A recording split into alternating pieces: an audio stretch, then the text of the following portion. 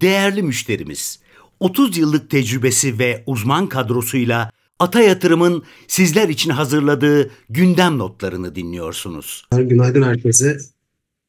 Sarkuşsan elektrolit bakır geri alım programı açıkladı. 200 milyon nota kadar geri alım programı. Maksimum fon tutarı da 100 milyon TL olarak belirlendi. Geri alımlara devam eden MNP Sağlık vardı. Ağlatçı Doğalgaz, Gedik Yatırım, Enerji bunlar geri alım yapmışlar. Tüpraş'la ilgili bir iki tane şey söylemek istiyorum. Dün Ocak ayı marjlarını açıkladı Tüpraş. Burada dizel ve jet yakıtı aralığa göre hafif iyileşme kaydetti. Benzin tarafı aralık gibiydi. Fuel oil tarafı da yine aralığa yakın. Yani hafif bir artış var aslında şeye göre, bir önceki aya göre. Biz hafif olumlu değerlendirdik. Şeyde de son 2 haftada da bir ciddi bir artış görüyoruz bu arada. Dizel marjlarında özellikle. Benzin tarafı da biraz daha iyi. O açıdan sıkıntı yok yani. Tüpraş tarafında marjlar hala kuvvetli gidiyor.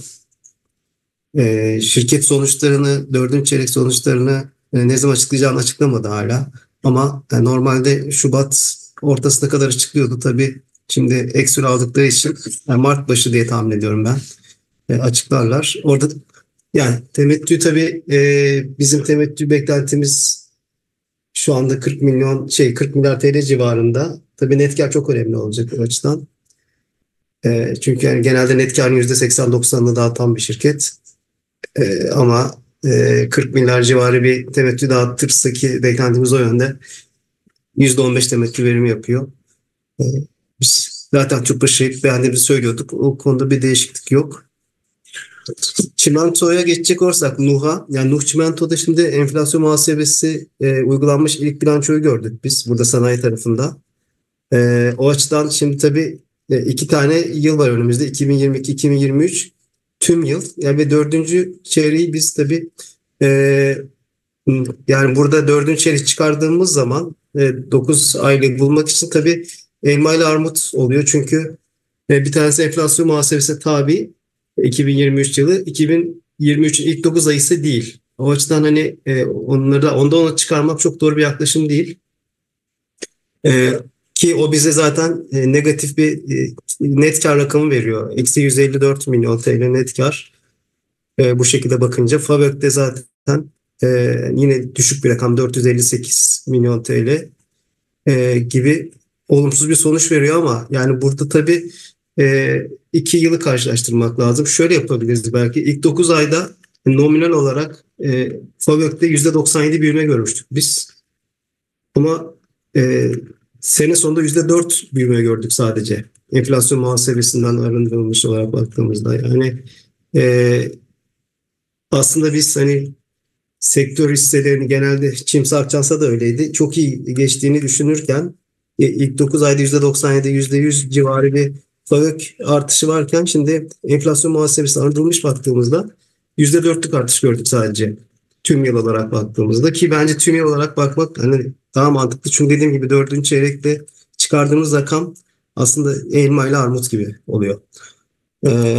Onun haricinde net karda da yine ilk 9 aydaki nominal rakamda iyi bir artış görmüştük. Hesaplayayım hemen ilk 9 aydaki net kar artışını. %104'lük bir net kar artışı vardı ilk 9 ayda. Nominal anlamda. Tüm yılda da 2023'te enflasyon muhasebesi arındırılmış rakam %6'lık zarar, daralmaya işaret ediyor aslında. Onu söyleyebiliriz. Yani sonuç olarak 2023 ile 2022 rakamları şu anda aslında benzer. Yani 2 milyar net kar var 2023 sonunda. 2022 sonunda 2,1 milyardı. FAVÖK olarak baktığımızda 3 milyara yakın bir FAVÖK var 2023'te. %4'lük artış var. Net satışlarda da %9'luk bir azalış var aslında geçen seneye göre. Yani şimdi etkisi nasıl olur diye bakarsak ya biraz sanki negatif etki olabilir. Çünkü hani insanlar bunu negatif algılayabilir. 4. çeyrekte şimdi şirket zarar etti gibi görünüyor. Yeni uygulamadan ötürü. O açıdan Tabii bunun yani stok etkisi de mutlaka var bu şirkette. E, Ama yani geneli yayılabilir mi? Yayılmaz. Yani diğer çimento şirketlerinin de açıkçası negatif etkileyebilir diye düşünüyorum ben açıkçası. Yani buna bakarak Nuh Çimento şimdi yani ilk bakışta böyle zarar etmiş gibi görünüyor dördüncü çeyrekte. Ve diğer çimento şirketlerine de yayılabilir mi? Yayılma ihtimali var. E, Halbuki aslında tabii ki özel şirket bazı değerlendirmek lazım bunu normal olarak ama yani piyasanın algısı o yönde de olabilir açıkçası. O açıdan e, böyle bir satış gelirse diğer hisselere de hani çok şaşırmamak. Arkadaşlar günaydın. Şimdi tabii ilk örnek olarak enflasyon muhasebesiyle ilgili Nuh Çimento'yu gördük. Biraz Umut da bahsetti benim oradaki şeyimi ve paylaşım görüşümü. Şimdi ya biz bunu zaten önceden tahmin ediyorduk böyle şeylere. Öyle söyleyeyim. Şu anda tabii ki şirket analizi bilançolardan ibaret değildir. Ve bu bilançoların hizmet ettiği şey aslında sadece rakam değil, şirketleri tanımaktır. Aslında bir muhakemeye yardımcı olan bir unsurdur. Yani bunun felsefesi önemlidir. Şimdi burada daha detaylara bakıyor olacağız ama benim baştan beri bütün şirketlere de teşvik ettiğim, her ortamda söylediğim bir şey var. Eğer bu geçişi bu çeyrek sonunda yapıyorsanız 2023'ü hem UFRS 29 enflasyon muhasebesi haliyle hem de enflasyon muhasebesi olmadanki haliyle vermelisiniz. Şimdi tabii ki geçmişe dönük 2022 rakamlarını, analizlerini saatlerce bir şeyler yapabiliriz ama burada şeffaflık ve gerçekten de analiz edilebilir olmak şeyini taşıyan, şeffaflığı tercih eden bir şirketlerin ve tabii ki burada denetim şirketlerinin takibinde burada iki şekilde vermesi gerekirdi. Ve hala da verebilirlerdi. Yani derler ki işte biz eğer enflasyon muhasebesi olmasaydı geçmiş 3 çeyreğe göre bu şekilde bir rakam açıklayacaktık. Enflasyon muhasebesi etkisini rakamsal olarak görmek lazım. Ya ben göremedim açıkçası baktığım kadarıyla bilmiyorum. Umut falan da gördüm. Yok yani karşılaştırma hali yok. Bu ne anlama geliyor? Bu işi ciddi yapan, ciddi şirket analizi yapan, hatta ortaklar açısından da bu. Gerçekten kendileri tabii ki görüyorlar rakamları ama halka açık tarafı biz görmüyoruz. Şirketler için o kadar şey yapma. Onlarda çünkü her bilgi var ama bizlerin açısından dışarıdan yatırımcı tarafından baktığınızda biz gerçek anlamda 1, 2, 3. çeyrekle ilgili karşılaştırılabilir bir 4. çeyrek bekleriz. Bunu neden söylüyorum? Bunu takip etmek de lazım ama bu öyle bir şey ki, öyle bir kamusal bir şey ki SPK'nın, Borsa İstanbul'un, bütün yatırımcıların, dışarıdan, şirketin dışındaki yatırımcıların talep etmesi gereken bir konu. Öyle söyleyeyim. Yani verilen ortada, tabii ki buradan verilirse de bununla ilgili ama gerçekten şeffaflık adına ve ciddi analiz adına ve tabii ki finansal tablolar tek başına hiçbir şey değildir. Fakat olmasa da birçok kayıp anlamına gelir. Yani bunu anlatmakta açıkçası zorlanıyorum. Çünkü Türkiye'de birçok konu vardır ama bu bizim tam böyle püf noktamız yani uzmanlık da alanımız. O nedenle SADET'e gelecek olursak tabii ki buradan geçmiş analizlerine bakacağız, şey yapacağız ama burada şirketlere bundan sonra açıklayan şirketlerin kesinlikle ve kesinlikle geçici olarak da olsa muhasebe etkisini gösterdiği tabloları olmak durumunda. Diğer türlü 4. çeyrekle ilgili yorum yapan herkes ciro tarafı dışında diyeyim size tamamen yanlış bir şey yapmış olur. Yanlış tablolar üzerine, emek verilmiş tablolar üzerine şey yapılacaktır. Bu tabii biraz kusura bakmayın kamu spotu gibi oldu ama bu böyledir. Yani burada bizim gördüğümüzü eminim birçok kişi görüyor. Ama bunun net bir şekilde açıklanması lazım. Şirketlerin trendini değiştirir mi? Değiştirmez aslında bir taraftan da. Şöyle değiştirmez. Bunu yapan şirketler, açıklayan şirketlerin şeyini anlarsınız. Şeffaflık yaklaşımını yatırımcı tarafına şey yapması açısından. Ama işler zaten nakit akımlarına göre bakarsınız. Yani burada işi zorlaştırır ama zaten şeyleri de bekleriz. Yani mesela ben Çimento ile konuşsam şirketle bizim coverage'ımızda değil. Eminim onlar da ya biz bunu yapsaydık diyebilirler diye düşünüyorum açıkçası. Zaman sınırı oluyor audit firmalarının da. Bu tip etkenler olmuyor. Ben hassasiyetle buraya önem verilmesi gerektiğini diyorum ve bu büyük parantezi çok elzem gördüğüm için açıp kapatıyorum. Genel anlamda diğer tarafa gelecek olursak borsadaki genel hava hala olumlu. Ocak başından beri başlayan hareket dün de olumlu oldu. Zaman zaman tabii ki kar satışları geliyor. Risk iştahı hala yüksek.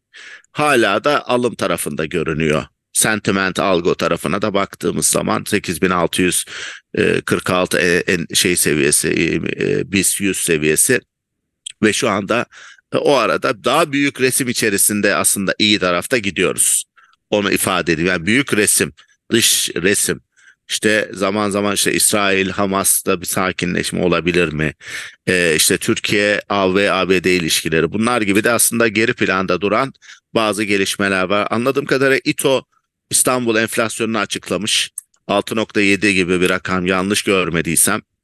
Burada da tabii beklentiler çok yükselmişti. Daha yüksek olabilir mi diye. Herhalde bu seviyelerde gelirse biraz o çok yüksek korkuları artırır, azaltır. Genel olarak biz perakendelerde falan da görüyoruz. Ocak ayında da büyümeler iyi gitmiş. Yani Ocak ayına iyi başlanmış. Yani dördüncü çeyreklerde Aralık'ta da bir iyi hareket vardı. Ekim, Kasım biraz zayıflamıştı. Aralık'ta da yine yıl sonu hareketi ama Ocak'ta da sanki desteklenmiş gibi. Sentiment değeri yüksek olan ve bizim beğendiğimiz, dikkat çektiğimiz hisselerde var. Yine Vestel var tepede. Turkcell, Türk Telekom, biz Turkcell'i tercih etmekle birlikte Türk Telekom'da bayağı bir süredir bir hareket var, hisse hareketi. Orada da son dönemde varlık fonunun borçlanma ihtiyaçlarını görüyoruz. Bu varlık fonu borçlanma ihtiyaçları içerisi olurken de içindeki varlıkların değeri de önemli tabii. O nedenle o tarafın iyi yönetilmesi gerekiyor. Ona biraz bağlıyorum ama içinde Turkcell'de var, Türk Telekom'da var. Turkcell'de belki bu sene lisans yenilemesi gibi katalizörler ama dördüncü çeyrek özelinde pek bir görece Turkcell'in sonuçları daha iyi olacağını düşünüyoruz. Çimentolar genel olarak işte Çimsa, Akçansa bunlar çok ön plana çıkıyor. Ama yani orada da tabii yine ne olabilir? İşte bölgesel gelişmeler tabii ki yeniden işte savaşlar biter. Yeniden o bölgelere bilmiyorum ne kadar yakınlığını ama oralarla ilgili gelişmeler tabii zaman zaman şu anda ön plana çıkarıyor. Yoksa değerleme olarak çimentolar çok ucuz noktada değil. Havacılık tarafında Türk Hava Yolları biraz daha ön plana çıkıyor. Pegasus'un biraz dördüncü çeyreğiyle ilgili konuştuk. Orası yani üçüncü çeyrek çok güçlüydü. Dördüncü çeyrek baz etkisiyle birlikte bir zayıflama olacak gibi görünüyor görece. O yüzden biz orada tavı ön plana çıkarıyoruz. Öte yandan dikkat çekenler arasında epeydir baskı altında olan ama hisse geri alımlarıyla birlikte ilgi çekmeye başlayan Tekfen'i görüyoruz. Yine Akçansa'yı görüyoruz. Yani Telekom hem yukarı listede hem aşağıda var. Bankalardan Yapı Kredi'yi görüyoruz. Garanti. Yani uzun lafın kısası şimdilik durum devam ediyor. Genel bir Ocak-Şubat hareketi içerisindeyiz. Negatiflikler o zaman zaman olabilir ama şimdilik hala rüzgar arkadan esmeye devam ediyor. Bu enflasyon muhasebesi konularının dediğim gibi biz oraya hakimiz demek iddialı mı olur bilmiyorum ama bütün bu olasılıkları düşündük. Yapıyoruz, takip ediyoruz ama yine altını çiziyorum. Şirketlere de bazı görevler düşüyor. Bu konuda her mecrada aslında hem işte yatırımcı kuruluşlarının ifade etmesi gerekiyor. Çünkü bu her şey biz hep şeffaflık bekliyoruz ya bazen işte hükümetlerden şirketlerin de biraz şeffaf olması lazım bu konuda. Yani biz bunlar da bence gibi nasıl çevreyle ilgili sorumluluk önemliyse bu konularda da daha hassas davranılması gerekir diye düşünüyorum. Bakalım, takip edeceğiz, göreceğiz. Benim de söyleyeceklerim şimdilik bu kadar. Herhangi bir sorunuz ya da yorumunuz varsa buyurun lütfen. Bu kayıtta yer alan yatırım, bilgi, yorum ve tavsiyeleri yatırım danışmanlığı kapsamında değildir. Sağlıklı ve bol kazançlı günler dileriz.